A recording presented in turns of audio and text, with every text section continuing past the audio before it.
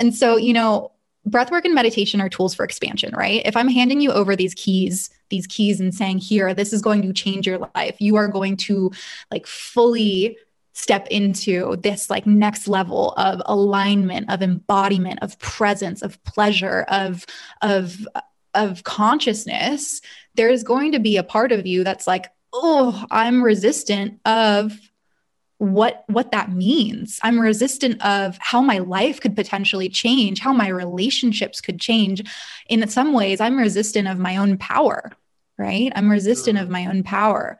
And so when resistance comes up, I think that the first thing to do is to dive right in. And one of the things that I give people, just a quick question to ask yourself, and this hopefully is a question that sticks with everybody for the rest of their lives. Why am I resisting my own rising? Why am I resisting my own rising? Life is going to give you challenges, struggles. It's going to force you to face your fears. Even though these may feel like your worst enemy, in truth, these are actually your greatest allies. My name is Lance Essios. Welcome to the University of Adversity.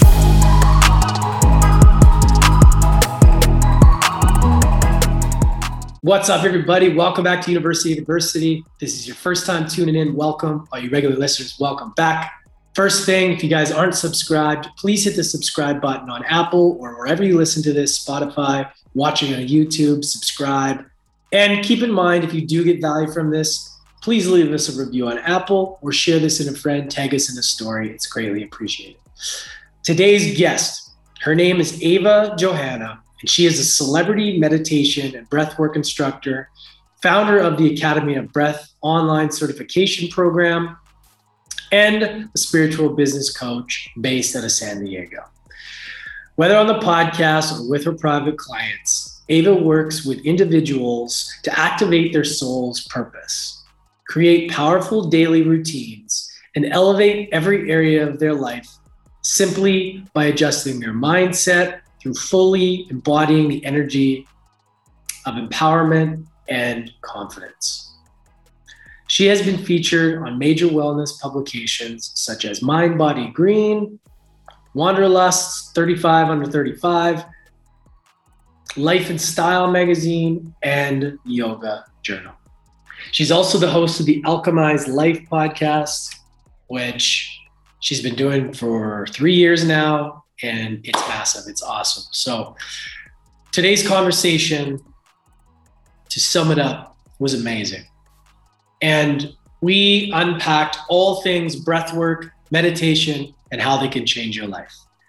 So enjoy the episode. I'm not going to get into too much about what we talked about. You'll hear it. We talked about my story, her story, how to use it for healing, how to use it for creating a scarcity to abundance mindset, and how breathwork and meditation all fits into that. All right. Enjoy the episode. Ava Johanna coming right up. Here we go.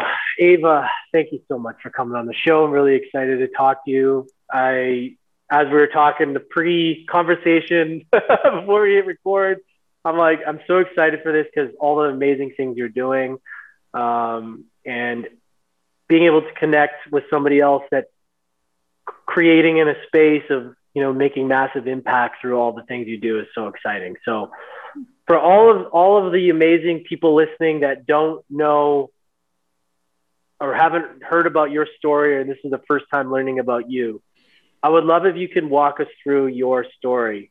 Yeah. Walk us through a little bit of how you got onto this path. Yes. Well, first of all, thank you so much for having me. I already know that this conversation is going to be amazing. So I'm just, for everyone who is listening, smiling ear to ear, because I'm just super grateful to be able to connect with other people that are interested in the same things that I am. Especially over this past year, I've been lonely, honestly. And I think that a lot of the work that I'm doing today has partly been inspired from this place of how can I get more people into the things that I'm into, because they're magical and so transformative. And if more people had tools like breathwork and meditation, wow, what would the world look like? So thank you for having this conversation with me. For everyone else, hi, I'm Ava. And, you know, I grew up in northern LA County, which is pretty affluent. It's Agora Hills, Calabasas area. You know, if you know the Kardashians, if you haven't been living under a rock, then that's where I'm from. And so I grew up in a family that had a lot. However, the relationship dynamic between my stepdad and my mom was incredibly toxic. A lot of manipulation, a lot of mental abuse and emotional abuse. And by the time I turned 15, 16 years old, my mom decided to separate from my stepdad, which for me was such a celebration because I had seen the way that he treated her, the way that he treated me, which, you know, kind of backing up, all started happening when my little sister was diagnosed with autism. She's my half sister. And so it's his only child. And I think that, you know, everyone has different coping mechanisms, different ways in which they grieve, in which they mourn. And having a child with a disability is life altering. And so from that point forward, it really changed the dynamic between myself and his relationship, and then my mom and his relationship. So when she did decide to leave him, it was a celebration. I was so happy that she was really standing up for herself and no longer a doormat or a martyr in a relationship that wasn't serving her. And at that time I was 16 years old. So I was conscious enough to know like this isn't good, what's happening. Unfortunately though, because my sister has autism, my mom is her primary caretaker. So she was never able to get a full-time job. And when she did get a part-time job, it was at the school that my sister was at. So she could kind of have that watchful eye over my sister and her education. And within the span of a couple of months after they separated, we were evicted from our house because my mom couldn't pay the bills. Our car was repossessed. My mom would go to the food bank every other weekend to get groceries. We were on food stamps. And so going from having so much, really like having the entire world on a silver platter, to having absolutely nothing was such a shock to my nervous system. And I feel very grateful that I was able to see both ends of the spectrum. Not to say that we were really wealthy. We were upper middle class to begin with, but I'm grateful that I did have that, that paradox there, because I was shown different things and different possibilities versus being very, very limited and trapped in this mindset of, being poor or having nothing or scarcity is the only option for me. And so, at that time when we were jumping from house to house, neighbor to neighbor, friend to friend, I made a vow to myself that I would never be in that position again, and that I would never put my family in that position again. And that was kind of what set the ball in motion for really, really toxic behavior in my work life, in my relationships, drinking, partying, a lot of habit and action really just influenced by this deep-rooted fear that I would potentially one day be back in a situation where I didn't have a roof over my head or where I wasn't able to feed myself. And as I transitioned from my teens into my 20s, it was really adopted into the way in which I worked, the way in which I related to partners, and also the way in which I related to myself through really toxic habits like binge drinking, doing drugs, drinking and driving, getting into relationships with men that were mentally abusive. And it really wasn't until I think I was 23 years old, where I had found a partner who really loved me and who's now my husband, who was standing by me. And I had transitioned into a career in digital marketing. And I had received the opportunity to get a promotion at this company. And as I got that promotion, I kind of saw my entire life flash before my eyes, as many do, right? When they have that kind of like aha moment of no, this path is not right. And I saw where I would be if I stayed at that company for 2 years, 5 years, 10 years down the road. And I realized that there was never going to be an amount of money that would be able to fill that void inside of me, and that there was really something deeper that was influencing my decisions and influencing my life. And I didn't exactly know what it was yet, because I wasn't in a position of, I never grew up with religion. I didn't have any spiritual practices. I didn't even know what mindset was. I remember actually there was somebody at this company who would take a 10-minute meditation break at their desk every single day. And I remember all of us being like, what are they doing? And they sent out a company-wide email talking about the benefits of meditation, but still, over my head.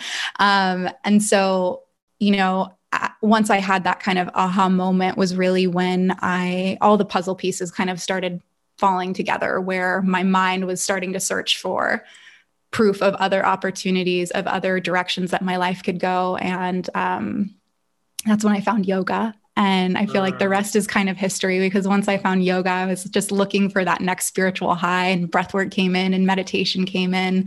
And now I am the founder of the Academy of Breath. I certify breathwork and meditation teachers across the globe. We've served over 200 students, and I had a certification call this morning, actually, because we're just wrapping up our third round of the program. And I was brought to tears to just know that for whatever reason, God, source, spirit, divine chose me as someone that could bring meditation and breath work into the modern world. And that's really a long-winded story of how I got to where I am today in this beautiful conversation with you.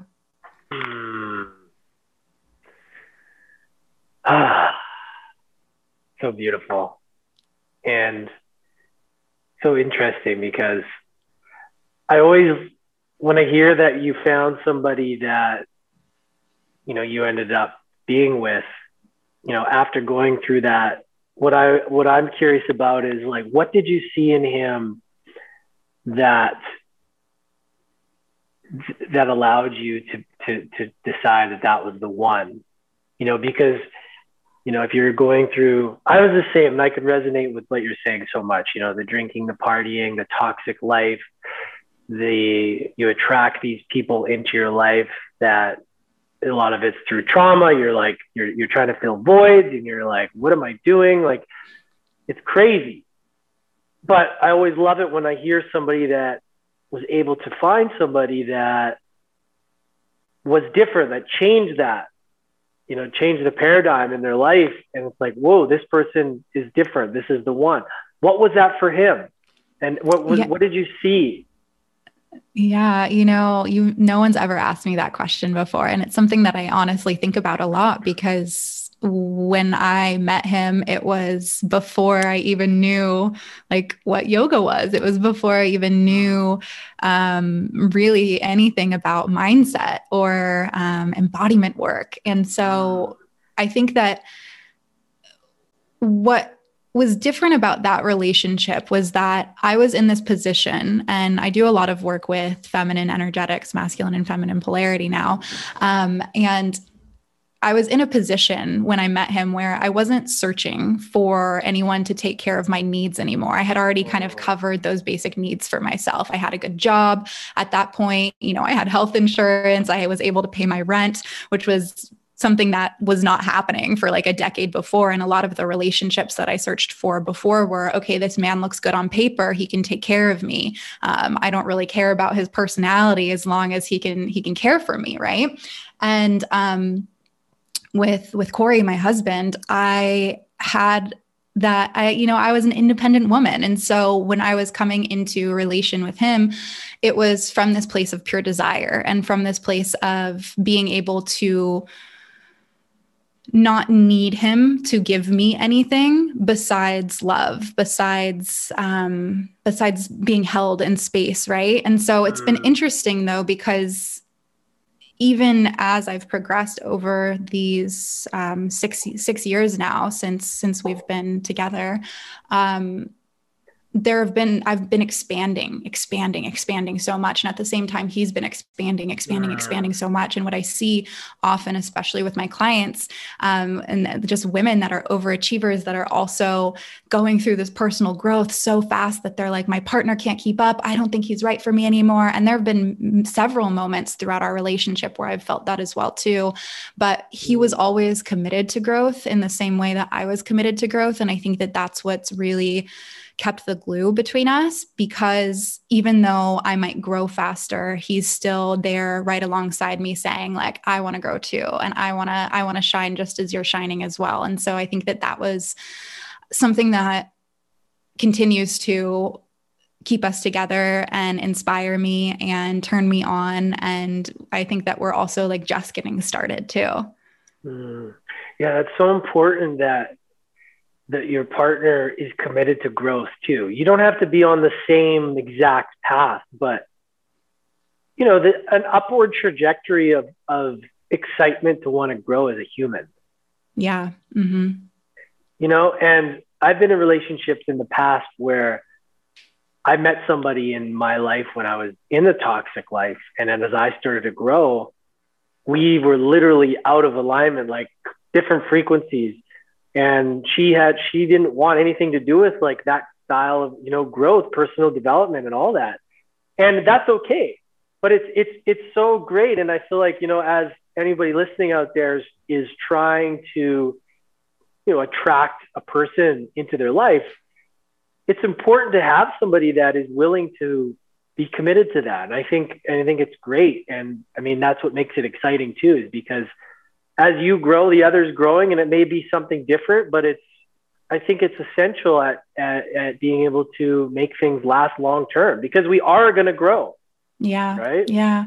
Yeah. The idea that you or your partner is going to be static throughout the entire relationship is an illusion. Right. And I think that there are so many fairy tales that end after just like falling in love that we forget that the relationship itself is work and it's a practice and it's challenging. And yeah, of course the love is there and it's beautiful and passionate and spicy and steamy, and it's uncomfortable, and it requires you to face your shadow. It requires you to be flexible. It requires you to have hard discussions that are a lot easier to turn away from or run away from. And I think that going into any relationship, we just have to realize that if you want a long-term relationship, all of that comes with it. You're not going to find a relationship where right when you're in it, it's like, okay, cool, we're blissful and we're great.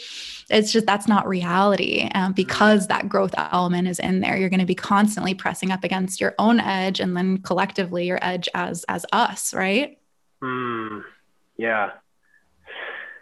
Yeah. So I want to branch into talking about meditation for a second, because this is one thing that completely changed my life.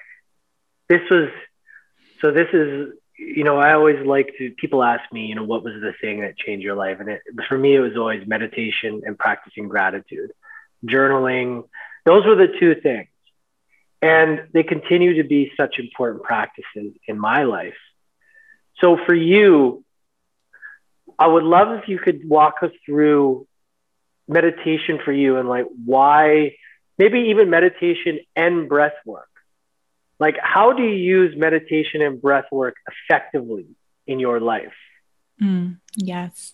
We get to the fun stuff. Yeah. So as I mentioned, had found yoga first. And I think coming from having a very party lifestyle and, you know, partaking in drugs and music festivals and psychedelics, I went into yoga and was like, oh, this is great. And like, what's that next high? What's that next body high that I can get into? And so, to be honest, when I first found breath work and when I first found meditation, it was kind of creating this natural high within me that I fell in love with, that felt like a replacement of the toxic behaviors that I, you know, had kind of partaken in for a decade at that point.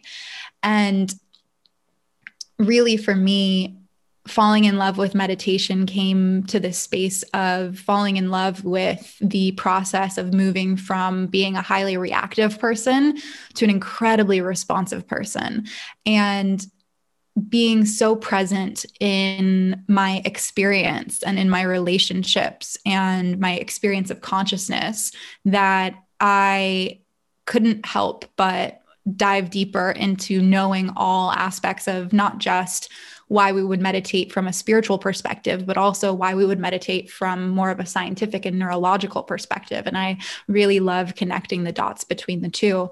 And, when I first found meditation, it was quite challenging for me to sit. I felt like I would set a timer for 5 minutes and a minute would go by and I'd be like, oh my God, what is going on? Like, I need to get out of this. And I really struggled with that for the first few months of meditating. It was incredibly challenging.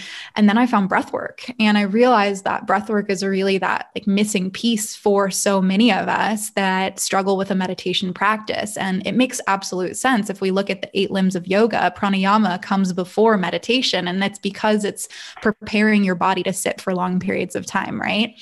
And so the breathwork practices that I incorporate into my daily life all stem from the Hatha yoga tradition. So very, very gentle. Many may have heard of transformational breath or rebirthing or holotropic breath. These practices that I teach and that I incorporate into my daily routine are much more gentle than that and are really meant to be a sustainable practice that we can incorporate into every single day versus these like deeply emotionally moving breathwork embodiment tools, which are important as well. But I find that it's harder to incorporate a 60-minute transformational or 2-part breathwork practice into our daily routine versus 15 minutes of breathwork and then however long of meditation. And so the cool thing about breathwork is that, especially when we're adding breathwork and meditation together, is that it really allows us to tap into the parasympathetic mind before we are sitting down in meditation. And the parasympathetic response, or that in our autonomic nervous system, we have our flight or fight, or our stay and play, or rest and digest. And the rest and digest is that parasympathetic response, right? That's when all of our systems turn back on, our body starts doing its thing. Dopamine and serotonin are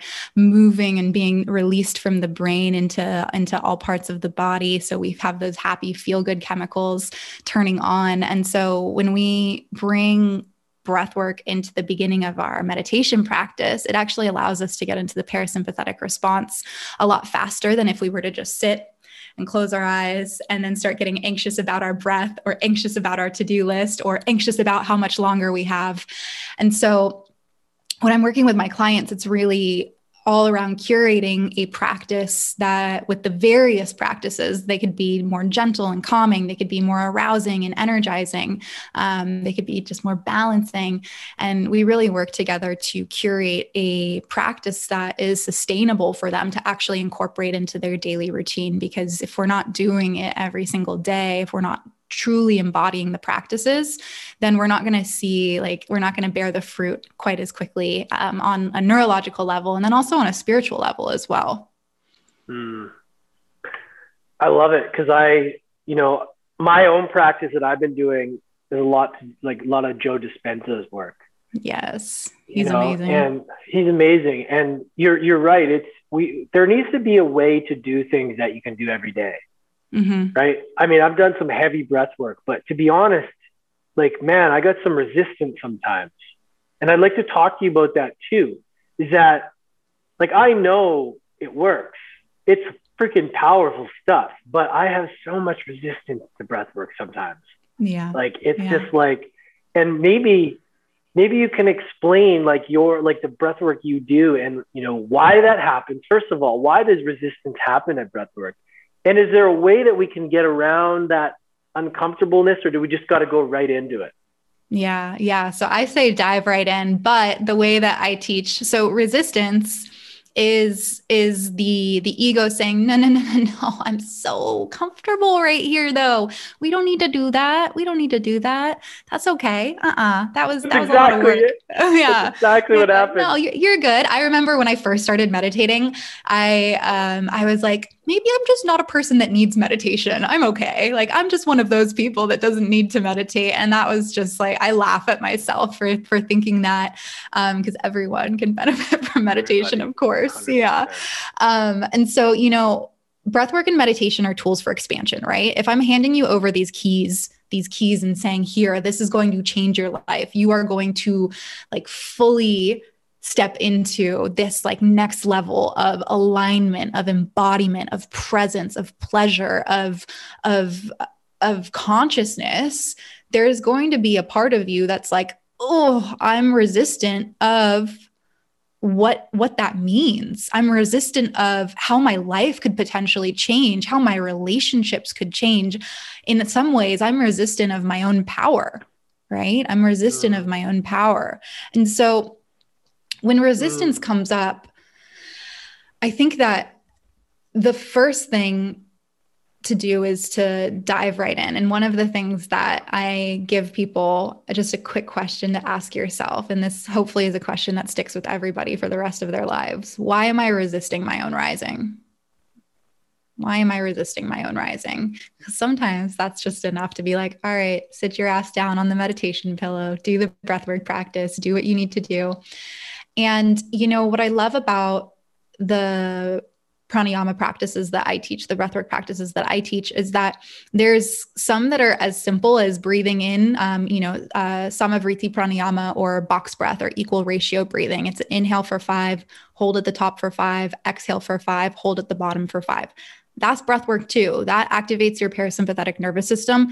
It's easy. You don't need to have this really intense breathwork practice every single day.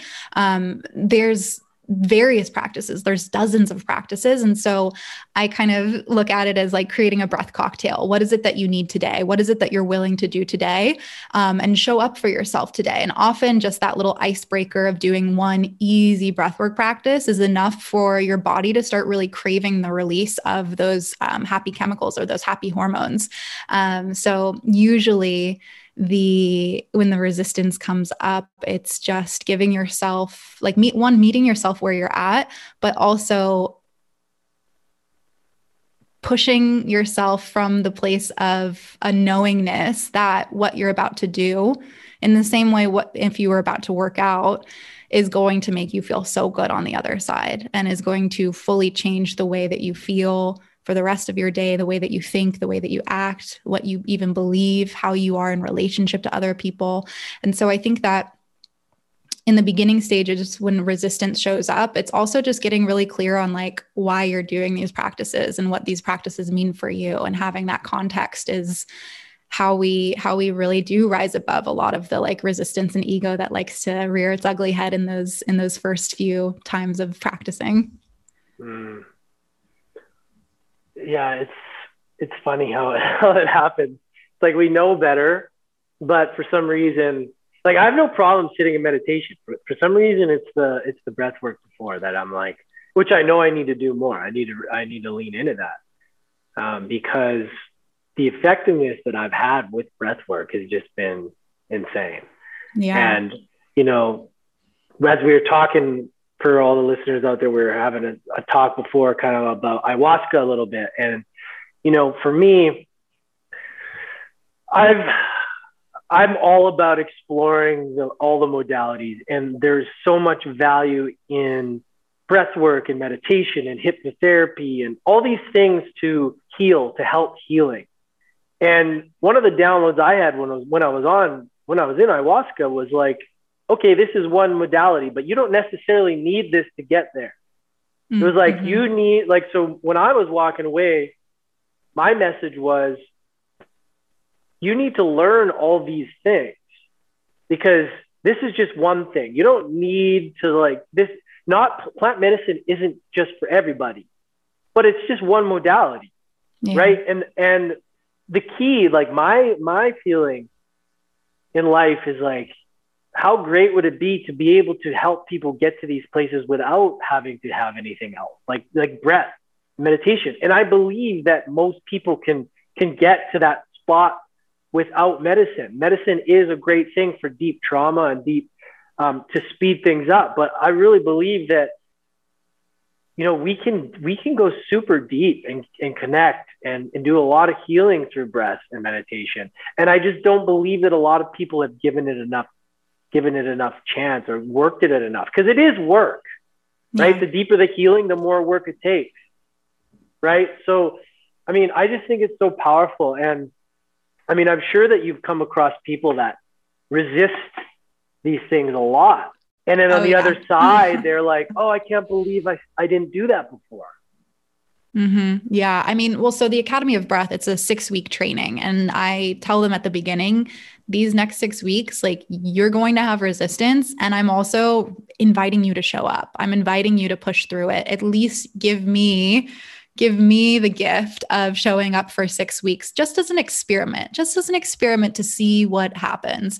And you wouldn't think that much could change in 6 weeks, but I've heard time and time and time again. I mean, again, we've certified over 200 students at this point. Wow. That who they were when they started the program is not the same as who they are coming out of it over a course of 6 weeks. And so, I think that sometimes we feel a lot of intimidation when we are embarking on a new layer of our evolution, a new layer of healing, because in some ways it kind of is like opening up Pandora's box, and it's scary. We don't know what we're going to find. We all have trauma of some type. We've all got limiting beliefs. We all have an ego. And I think that so much of the fear and the hesitation that comes in the beginning is, in a way, and not all the time, but a lot of the times, an over-exaggeration of what's actually to come. And I think just another mechanism of the ego saying, no, let's stay small, right? We're good right here. It's comfortable right here. We don't need to open up that box. We don't need to open up that closet. There's too many skeletons in there. And I think that's why having gentler practices that we can bring into every day really, it meets people where they're at, right? Versus, throwing someone who's never done any plant medicine into an ayahuasca journey. That might be a shock to the nervous system, versus having those progressionary steps of, okay, now I'm becoming more aware and I have this relationship. I have these practices that can support me, right? It's like, if you decided to do ayahuasca before you found all of these practices, oh my God, what would the integration be afterwards, right? Totally. And that's such a great point, is that, I like to say to everybody too, like, I've done a lot of that stuff first before I went into ayahuasca. Like, I wouldn't know how to integrate it or how to surrender. Like, I've had some breath work, like some real emotional ones where I've cried and I've gone deep, and a lot of it, most breath work sessions I had were like that. But the most recent deep one was like very blissful. Yeah. It was almost like I unleashed this like warrior within me. I was laughing. This was like, we did a breath work at one of our masterminds. I'm part of Aubrey Marcus's Fit for Service Summit. So we have these Fit for Service fellowships. So we had this summit in Sedona, and I did this breath work, and I was really afraid to do it because I always end up seeing my dad. I always end up getting super like emotional, like deep rooted, like crying. Yeah. And I felt this resistance, but when I did it, it was like I unleashed this. And I was like, I get goosebumps talking about it, because it was like this, like, finally it was like this, like, releasing of like this inner warrior that I hadn't felt before. And I was like laughing at the world. I was like, and that's what's so powerful about breath work, is that sometimes you can have a challenging experience, but sometimes it can be so amazing. Like, it's like such a high. Yeah. And both are equally as important. Like, just because you're feeling like an experience that challenges you and you cry doesn't mean it's a bad thing. Yeah. Right? It's like, it's just as important. That's the whole puzzle. Yeah. About it. Yeah, in my meditation teacher training, one of the first things that we learned was that there's no bad or good meditation. There are ungratifying and gratifying meditations.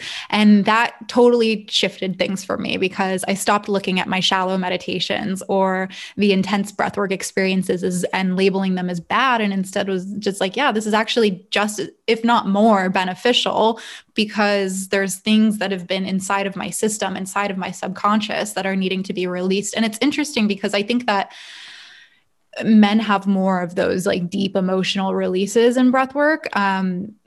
A lot because of the society that we're in and the ways in which you as most men have been raised to hold everything in and to not express and to kind of be that rock. And so I think that in breath work, what often happens is that it's like finally this space to express and to release. And I know that it can be intense. It happened with my husband as well too.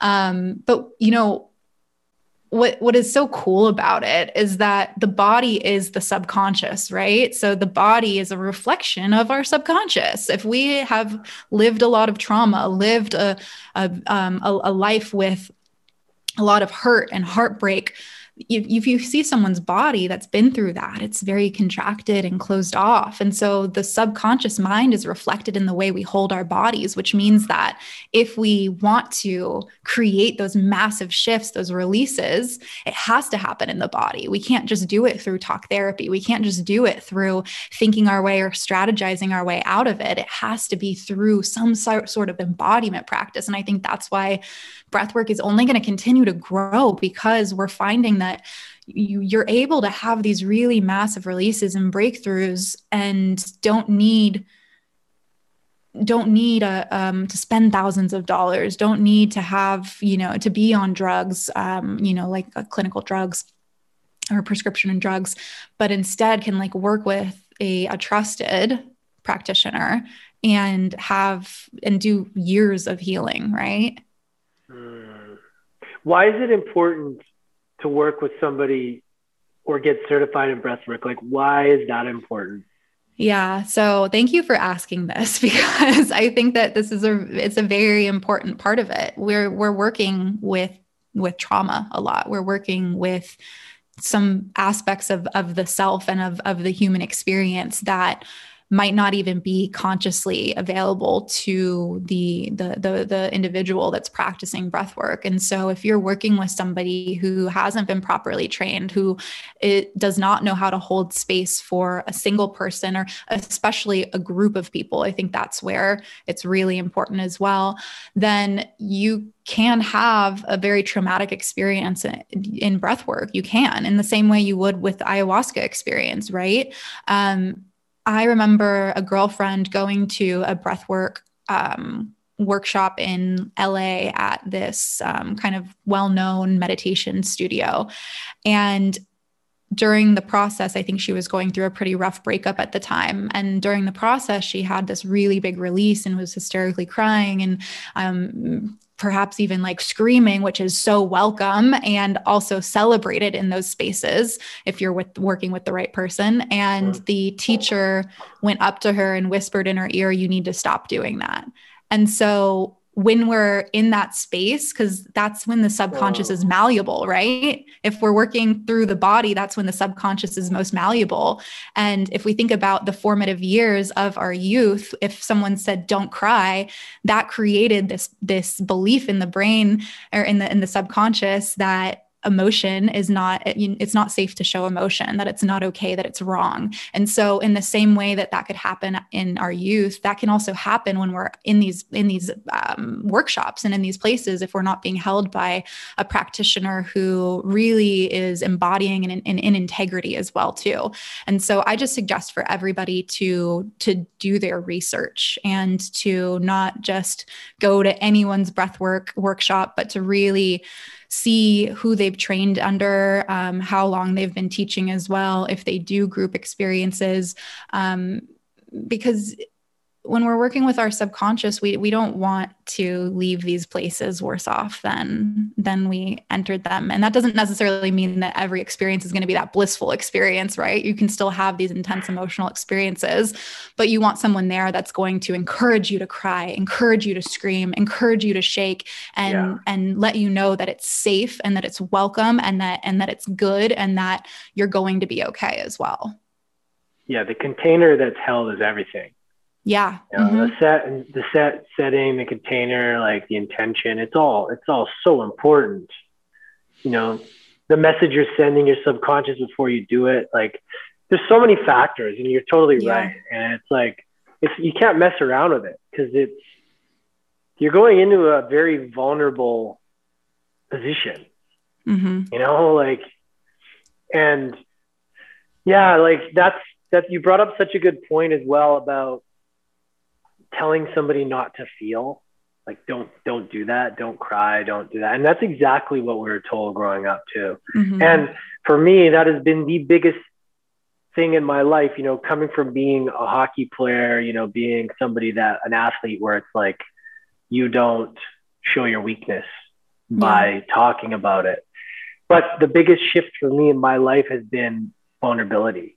Like, the healing in my life of all the crazy shit I've gone through is all about vulnerability. That's what this show is about. This is about my healing. It's like, that's where the healing is. It's being vulnerable and sharing your truth. And that comes out in these practices, you know, like that is who we really are. And if you're trying to hold that back, you're not expressing your truth. And that creates so much inner turmoil in your body. It's like, you got to let it all out. Right. And that's why, like, things like yoga and meditation and breath work, it allows that to free, and not just like vocally expressing yourself, but being able to express yourself through the emotional states that you go through in these practices. It's so powerful in the healing process. Yeah, absolutely. And I think that, you know, I luckily am a part of a corner of the internet where more and more people are showing up and being vulnerable and willing to express themselves emotionally. And I think that it's just going to continue to grow. It's just going to continue to be highlighted in more and more places. You know, I think that when we look at going back to masculine and feminine polarity, when we look at our Western world, it's been very hyper masculinized, and not necessarily like male. I mean, and yes, male dominated, but if we're looking at masculine and feminine, we all, just for everyone, we all carry these energies inside of us. It is the spectrum from, you know, space and consciousness and nothingness to everything and energy and movement and fluidity, being the feminine side. And I think that in a very hyper masculine culture that we've lived in, the scales are starting to tip towards the other direction, into a deeper appreciation and reverence for expression and vulnerability and rawness. Because I think that as we continue to evolve as a human species, we're just done faking it. We're done pretending like these deeper rooted things are wrong or are unexistent. Like they're there. And I think that right now we're in this kind of interesting time where we're starting to see that, and like, okay, yeah. It's cool to express myself. It's cool to be vulnerable. It's cool to, you know, be in circle with people and have a cacao ceremony and vibe with each other. And so we're starting to like get this taste for one aspect of the expression, one aspect of the vulnerability. But I feel like there's still work to do where the uncomfortable emotions come up, where the rage and the anger and the just that primal nature of discomfort that we hold is still in a way looked at as, ooh, that's too much, or that's crazy, or that's sick. And so I think that we still have work to do on not just accepting the beauty of vulnerability, but also the darkness and the depth of vulnerability. How do you deal with a shitty situation? Like when you're struggling, you know, like, it's funny because, you know, we all do the work in, you know, the journey that we're all on. We're all, you know, we're learning. Like, I'm learning all the time. I've come a long way from where I am, and I know how to help myself out of a shitty situation. But there's days where, you know, you just feel low and, you know, like, right? Like we're human. Mm-hmm. So my question is like, how do you deal with it? And how do you use meditation and breathwork specifically when you're struggling, when you're going through a hard time? Yeah. Yeah. So, you know, the first piece of it is to really drop into my body. You know, our body is going to tell us what it needs, how it wishes to express itself, what is present in that moment, rather than doing the same thing every single time. It's our ability to be present with what is required of the moment is so essential here. I think that often we can get into the habit of like going down the self-care checklist without actually having intention behind it. And then those things end up not really curing or supporting the low state that we're in. And so I'd always just drop into my body and I ask my body, oh, well, what are you feeling right now? What is coming up right now? And sometimes the answer is really clear. Sometimes it's just a feeling though. And so sometimes that looks like putting on music and like thrashing around my room. I'll do like shaking all limbs of my body. I will pound on the floor. I will scream. I will moan. I will like just let out audible sighs depending on like what the way in which my body wants to express. And sometimes that's enough to physically exhaust the low state out of me. And from that space, I'll just kind of like sit and caress my body and just love my body and accept my body and accept that I was in that low state. And sometimes that doesn't move it. And in those spaces, I think the invitation is to be okay with being low, to not try and make it wrong or to try and even change it, but to rest and to practice, to really practice acceptance, like radical acceptance for the entire cycle of human emotions, right? It would be a dishonor to say that the evolution of the soul or the evolution of our personal development is linear. It is cyclical because human nature is cyclical, right? And so when the feeling doesn't move, when I'm still in that low state, even after I have, you know, done breath of fire for 15, 20, 30 minutes, or I've meditated, or I've danced and I've shaked and I've screamed, or I've moved my body, or I've taken a bath, or I've gone outside, you know, all of the kind of prescription things that we would do in, from our self-care toolkit. If it's still not moving, it really is just, okay, well, you know what? This is how I'm feeling today. And I know that this is impermanent. I know that these feelings come and they go in the same way that happiness comes and goes, in the same way that pleasure comes and goes. And can I be okay with feeling low, knowing that this is not going to be where I stick forever, but instead is just a place that I'm resting right now. And often I find that that radical acceptance actually allows it to move a lot faster because we're not trying to force ourselves into feeling good or putting a smile on, but instead just kind of in this place of, yeah, I'm going to meet myself where I'm at today.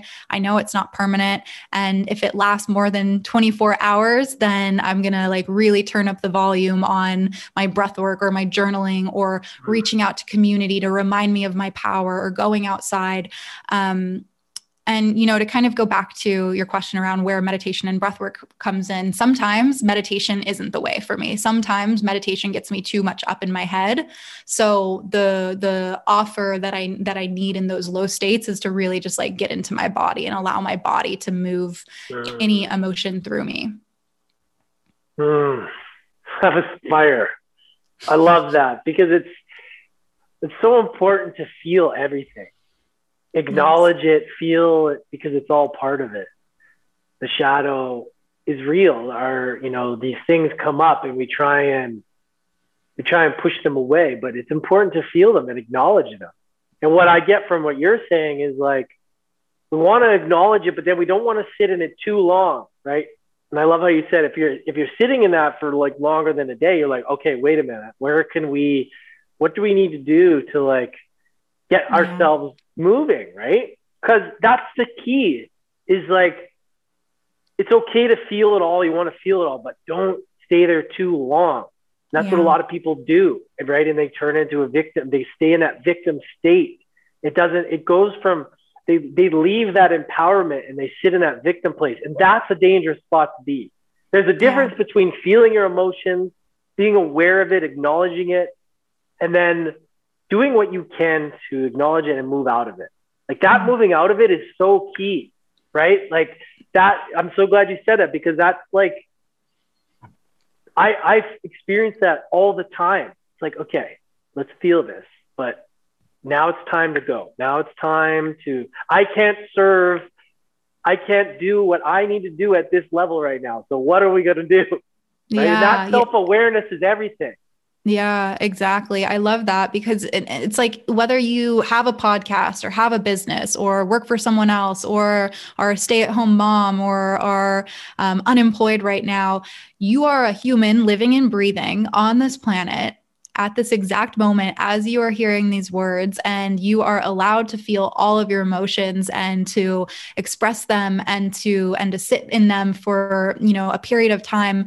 But you have work to do. Like, you have work to do just simply because you exist. And the desires that you have in your heart, the desires that are like planted deep inside of you, whether those desires are to run $1 million company or those desires are to go and live on an island and never talk to anyone again, those require your presence. It requires you to not get caught up in any part of the cycle, right? And it can even be not get caught up in gluttony of being in like high states of pleasure, right? And so I think that it's really important to just like zoom out in those moments and give yourself that pep talk, or have somebody that can give you that pep talk that's going to remind you, no, you got some work to do. Like, you are here and we need you. Like, this world needs you, needs your gifts, needs you to show up, whether you're showing up and feeling super powerful and taking up a lot of space, or showing up and just kind of like, I don't know what I'm doing here, but I'm here and I'm willing, right?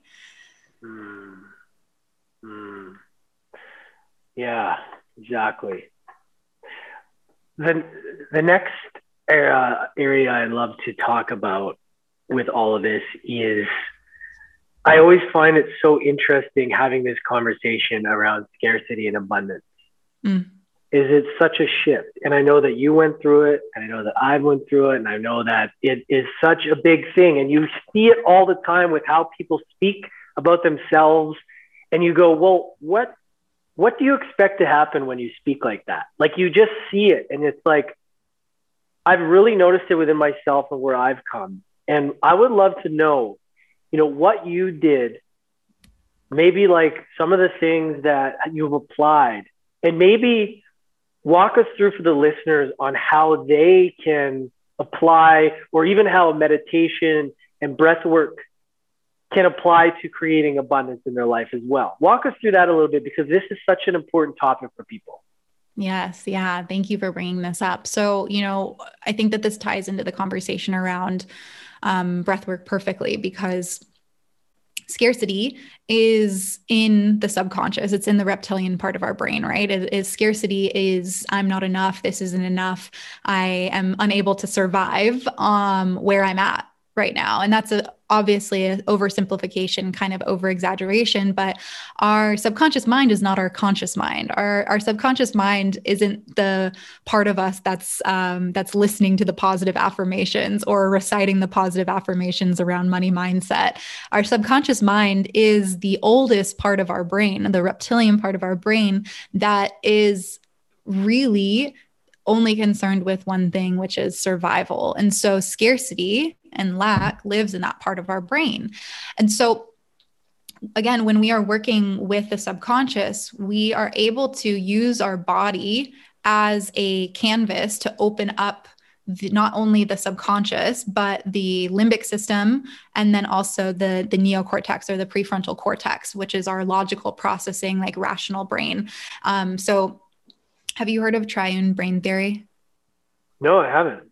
Okay. So I love I never all this used kind to, of stuff. yeah, I love all this kind of stuff. I never used to like this stuff. And now I'm like, give me more. God. This is I'm so obsessed with amazing. I'm obsessed. Yes. So triune brain theory essentially states that the reptilian part of our brain was the first part of our brain that developed. And over time, as humans have evolved, as our society has evolved, the limbic system was built on top of that. And then eventually the brain evolved into what we have today, which is has the neocortex or the prefrontal cortex, which again is that logical, decision-making, rational part of our brain. It's the conscious brain. And so when we are working with the body through tools like breath work or tapping or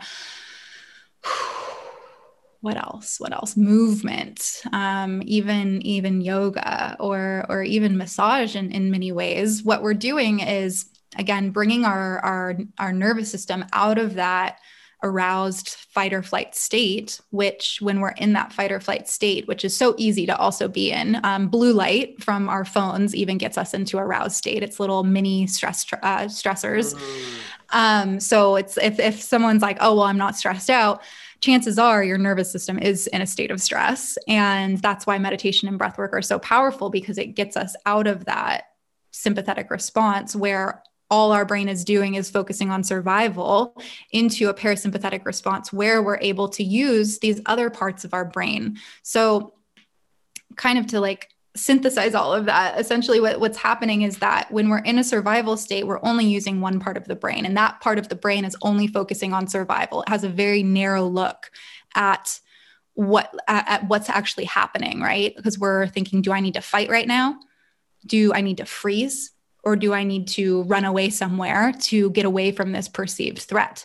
And with scarcity, that perceived threat ultimately is death, right? And that over exaggeration or the oversimplification, it's death. Because if I don't have money to put food on the table, or if this partner leaves me, then how will I be taken care of? How will I be able to provide for myself? And this comes from hundreds of thousands of years ago when we lived in tribes and in like the tribal ages, where we literally would be kicked out of the tribe and die. And so that's what our brain is working off of. So when we start practicing meditation and when we start practicing breath work, even if we're not doing it with the intention of like, I'm making $1 million, I'm getting out of scarcity into abundance, what we're actually doing is positioning the brain to move out from that really hyper-focused state of survival to using the entire capacity of the brain, to using the parts of the brain that are able to look for opportunity, that are more creative, more intuitive. Again, bringing the conscious brain in so that the subconscious can move into coherence, so that if we do have positive affirmations, or we are, noticing and recognizing the abundance around us, it begins to rewire and reprogram the subconscious part of our brain that has been operating from this place of lack and scarcity. And so for anybody that is in that place of lack and scarcity, my suggestion is to start bringing in practices that allow you to move from that stress response into the parasympathetic response. Meditation, breath work, my favorite way to do it. And it doesn't necessarily even have to be a long practice. It can be, like I said, that practice of 5 on the inhale, hold at the top for 5, hold at the bottom, exhale for 5, hold at the bottom for 5 for 10 minutes. And that will help get you into that parasympathetic response so that you're able to have this like wider view of life, wider view of what's really happening. That's not just focused around survival.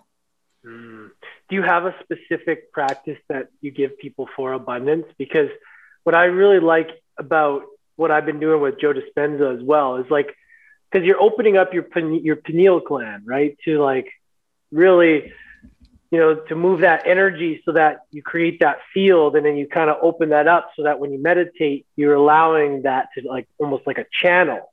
Yeah. Right. And that made so much sense to me, even though I resist that beginning part of the breath work or the meditation. I know that that's important. So is there like a practice that you have for people? Because there's so much scarcity that people want to start having like that abundant mindset. Is there something like that specific that you would recommend? Like say someone's a beginner right now. They've heard this and like, they've heard me talk with, heard someone else, but like they love the way you've said it and they're interested now. What could they do today to get that started? Yeah. So again, the practice that I just suggested, I would say even starting with 5 minutes of inhaling through the nose for 5, holding at the top for 5, exhaling for 5, holding at the bottom for 5, and doing that, setting a timer for 5 or 10 minutes. Doing that every single day is going to help your body so much in, again, making that shift from sympathetic to parasympathetic. Because once you're in that state, then you're going to be more receptive of any of the practices that you've shared, right? I love Joe Dispenza's work. I love sitting in meditation. And one of my favorite things to do is to imagine that I have like orders coming in on my phone, and that I'm like checking my phone and I see a new person sign up, or a new like Stripe notification, or a new email saying from a new client saying like, yes, I want to join. And so I'll sit in meditation and imagine those orders coming in. I'll imagine money flowing into me. And if you don't own your own business, maybe just imagine what it would feel like for somebody to hand you a check for, like if you were just handed a check of $10,000, how would that feel? Because once we start feeling it in our body, again, as we feel it, we become it, right? And so I love doing that in meditation. I think also for outside of the practice, a very, very, very simple thing that all of us can do is to just simply recognize the abundance that's around you. Recognize when you are deciding what you want to wear today. Oh my gosh, I have so many different options. I have so many different clothes. Or as you're walking outside, wow, there is so much blue sky. Or if you're near like a place in nature, right now I'm looking out at the ocean from my office, and it's wow, there's so much water, there's so much ocean there. And I know that there's like billions of grains of sand on the beach. Or if I open my fridge, there's so much food here. And so it's really just speaking to all of the abundance, which starts to, again, create these pathways in the brain. I love science, obviously, but create these pathways in the brain where we actually start to then look for more abundance to support our current focus and attention on the abundance that we already see. And this is literally just happening in our brain. And so again, this just comes back to sustainable, consistent practice. And if it doesn't feel like it's working right away, I would just say stick with it and allow yourself to have fun in the process as well too. Let this journey from scarcity to abundance be a fun one, be a journey that you actually enjoy taking versus this like really harsh personal development where we shame ourselves and feel like we're never enough, because that is just continuing to perpetuate the lack and scarcity in a different way. Yeah, I love it. Cause I love how everybody's got their own unique thing, right? Their unique strategy to like, I like to figure out, what's the best way, what visualization are we doing? And, what do we do after? And I always find it interesting because everybody's got their own spin. Yeah. And, I focus as much as I can on the gratitude. I found that's like, again, like it's the ultimate level of receivership. It's like, it's impossible to be pessimistic. It's impossible to be scarce. If you see the ultimate level of being present is is grateful too. Even if it's like something in front of us and it's not like serving us in a way that's pleasurable, it's still a part of the human experience. Mm-hmm. It's grateful that we can actually see that and it come into our lives. And I love it because like, the more we can accept the present moment and be grateful for everything, the more we're allowing more to come into our life. Yeah, absolutely. Absolutely. And yeah, it's like, even if it isn't something that is like a gratifying experience, at least you are alive and living and breathing to experience it. And I also truly believe that there's not a single card that we are dealt in life that we're not capable of handling, or else we wouldn't receive it. Right. I completely agree. I feel we live in a society that doesn't empower us, and it's up to ourselves and to have community, that we realize that right there, that statement is so powerful because everything that comes our way, we can handle, but some people think that's not true. Yeah. That is so important to know. Like if everybody goes out every day and just knows like everything that comes at me, I can handle. This is part of it, right? That empowerment is enough to get you through a lot. But some people are so disempowered and they think, oh, I can't handle this. I can't. And it's these stories. It's just stories that aren't true. over and over and over again. Yeah. It's like, why are you telling your story? Like, why is that story surfacing, you know? Yeah, totally. And I have so much compassion for the victim mentality. I feel like sometimes when we say victim mentality, it can be like really activating for people. But you know, just I can't handle this, or like, why is this being thrown at me again? Or like, I can't get my hopes up, all of those things. Cause I've lived it and I've been through it, and I've been in really, really dark places. And I think that, as you mentioned, just like the community piece, whether community that you have right now is like literally just listening to this podcast and having the community of Lance and all the people that you bring onto this show, it really just gives us space to kind of pluck ourselves out of the intensity of what we are feeling and experiencing into a perspective where we are able to empower ourselves. We are able to flip the script. We are able to acknowledge the stories that have potentially been, you know, narrating our life, and put ourselves back in the driver's seat, become the creator again, and really start to design a life that we love. Even if it's super slow and takes 30 years, we're all capable of doing that. Oh, amazing. All right. So before we start to wrap it up here, I would love to hear about the Alchemized Life podcast. It's such an awesome name, by the way. Thank you. Tell us about that, how long you've been doing it, and walk us through it. Yeah. So I have been doing it for almost 3 years now. And I initially, when I ventured into the wellness space and found yoga and meditation and breathwork, started a blog, and my blog was called Kicking Asana. I thought it was very cute. And on my blog, I had started interviewing different people in the wellness space that I just was really inspired by. And I, you know, had the pleasure of just speaking to some like pretty big thought leaders and writing up blogs and getting them onto my website. And I realized, this was probably around like 2017, 2018, I realized that people weren't reading blogs anymore. And they just weren't reading blogs like they used to. And so I knew that I had a message that was bigger than any type of vertical that it could get out in, or any channel that it could get out in. And at the time, it was kind of when podcasts were starting to get bigger and bigger and bigger. And so I just decided, like, you know what? I want this to be a podcast. I want to continue having these conversations. I want to continue learning from thought leaders. I want these people to be mentors to me in so many ways. And so I launched the Alchemized Life, and I really wanted to expand the world of wellness to people that had felt, you know, intimidated by the growing list of resources, all of the influencers online telling you what to drink and how to eat and how to move your body and all of these different things. I wanted to create a trusted space with thought leaders and professionals and healers that could really break things down in a practical way and an implementable way. So the podcast has definitely taken on a life of its own over the past 3 years. I, at the very beginning, was only doing interviews. I started doing solo episodes as I up-leveled and as I expanded and grew.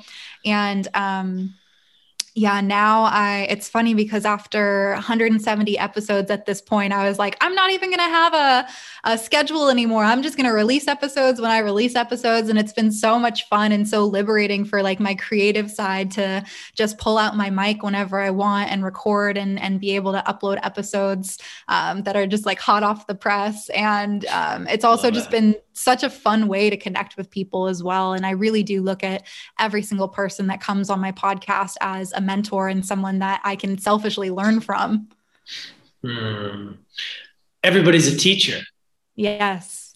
Like everybody is, right? And sometimes I think, sometimes in the spiritual world, or even as you're growing as a business owner, our ego can get inflated, and we can think that we can only learn from somebody that's above us in a certain area. But what I've realized is like the best teachers are sometimes the ones that you don't expect. Yeah. Like the ones that are like, you know, and I've gone into it where I'm thinking, oh, well, I don't really know this person. I don't know, like, and then it's like, oh my God, I can't believe that person, how amazing that was. Yeah. And so many times I'm so humbled by the connections you make. It's the relationships. It's so solid.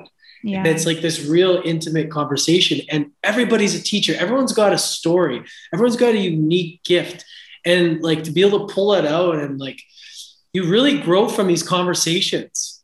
Like this podcast changed my life completely. That's why I love what you're saying, because I completely agree. Like it's like, yeah. I mean, and just the places that it can take you, the people that you can meet. And I mean, that's just on like the selfish side of it. If you think about like collectively what's happening, I mean, I've received so many messages, like I could cry right now of people telling me, especially over this past year, that being able to listen to my podcast has been like the only light for them in what has been such a crazy and unpredictable and dark year. And gosh, that just means so much to me, because that's really all that I ever wanted it to be. I wanted it to be a space where they could show up and just receive. And whether they decide to like sit down and listen to it and take notes, or they're driving, or they're listening to it passively, I just think that it's such a gift to be able to, it's very quantum, right? To be able to connect with so many people over the globe and share not only my voice, but the voice of so many people that inspire me. Oh, amazing.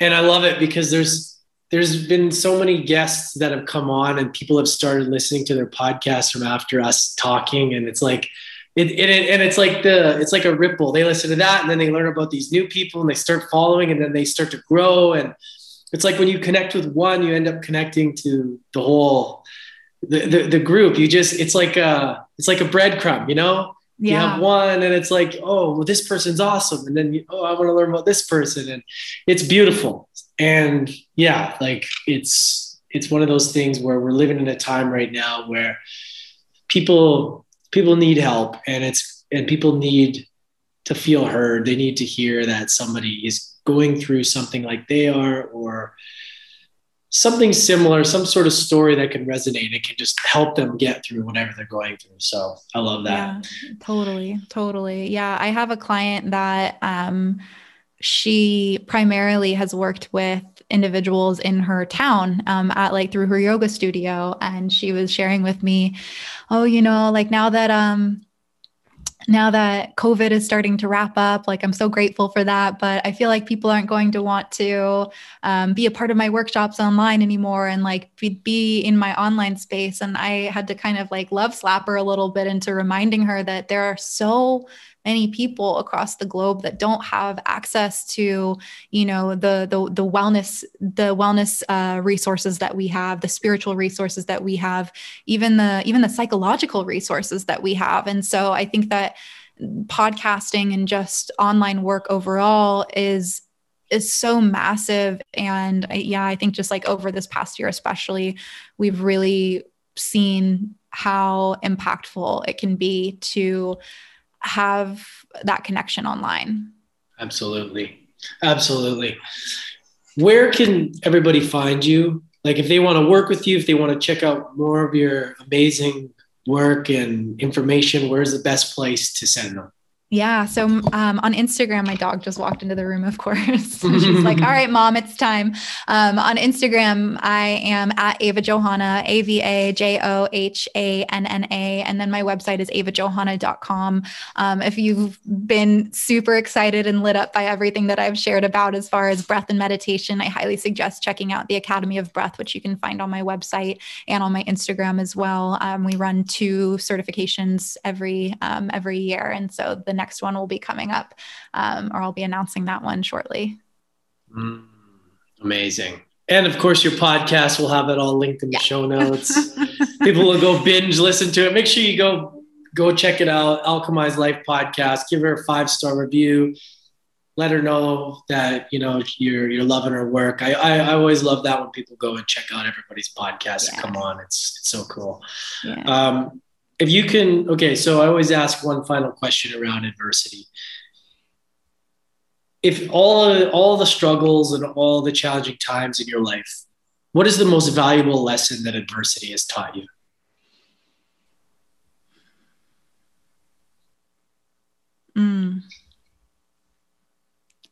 You know, I think it goes back to what we already touched on, that there is no adversity that will win in its battle against me, right? Or that even more so than that all of the adversity that has come in my life and in our lives is for us. It's preparing us for more love, more abundance, more success, more opportunity.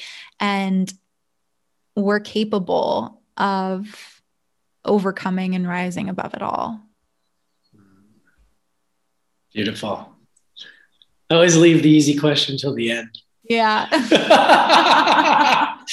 Thank you so much for coming on. This was so much fun. You're a light, and I love it. And it's such a great time connecting with you and hearing about your story and everything. So thank you so much. I really, really appreciate it. Thank you for having me. This was so much fun. I'm still smiling ear to ear, everyone. For sure. Thanks, everybody. Make sure to follow Ava on social media, on Instagram, and check out her Academy of Breath certification program. It sounds awesome. If you guys got value from this, please share this with a friend, tag us on social media. If you feel called, leave us a review also. And highly recommend checking out her podcast, the Alchemized Life podcast. Go leave her a 5-star review, show her some support. And most importantly, you guys, have an amazing day. We'll catch you next time.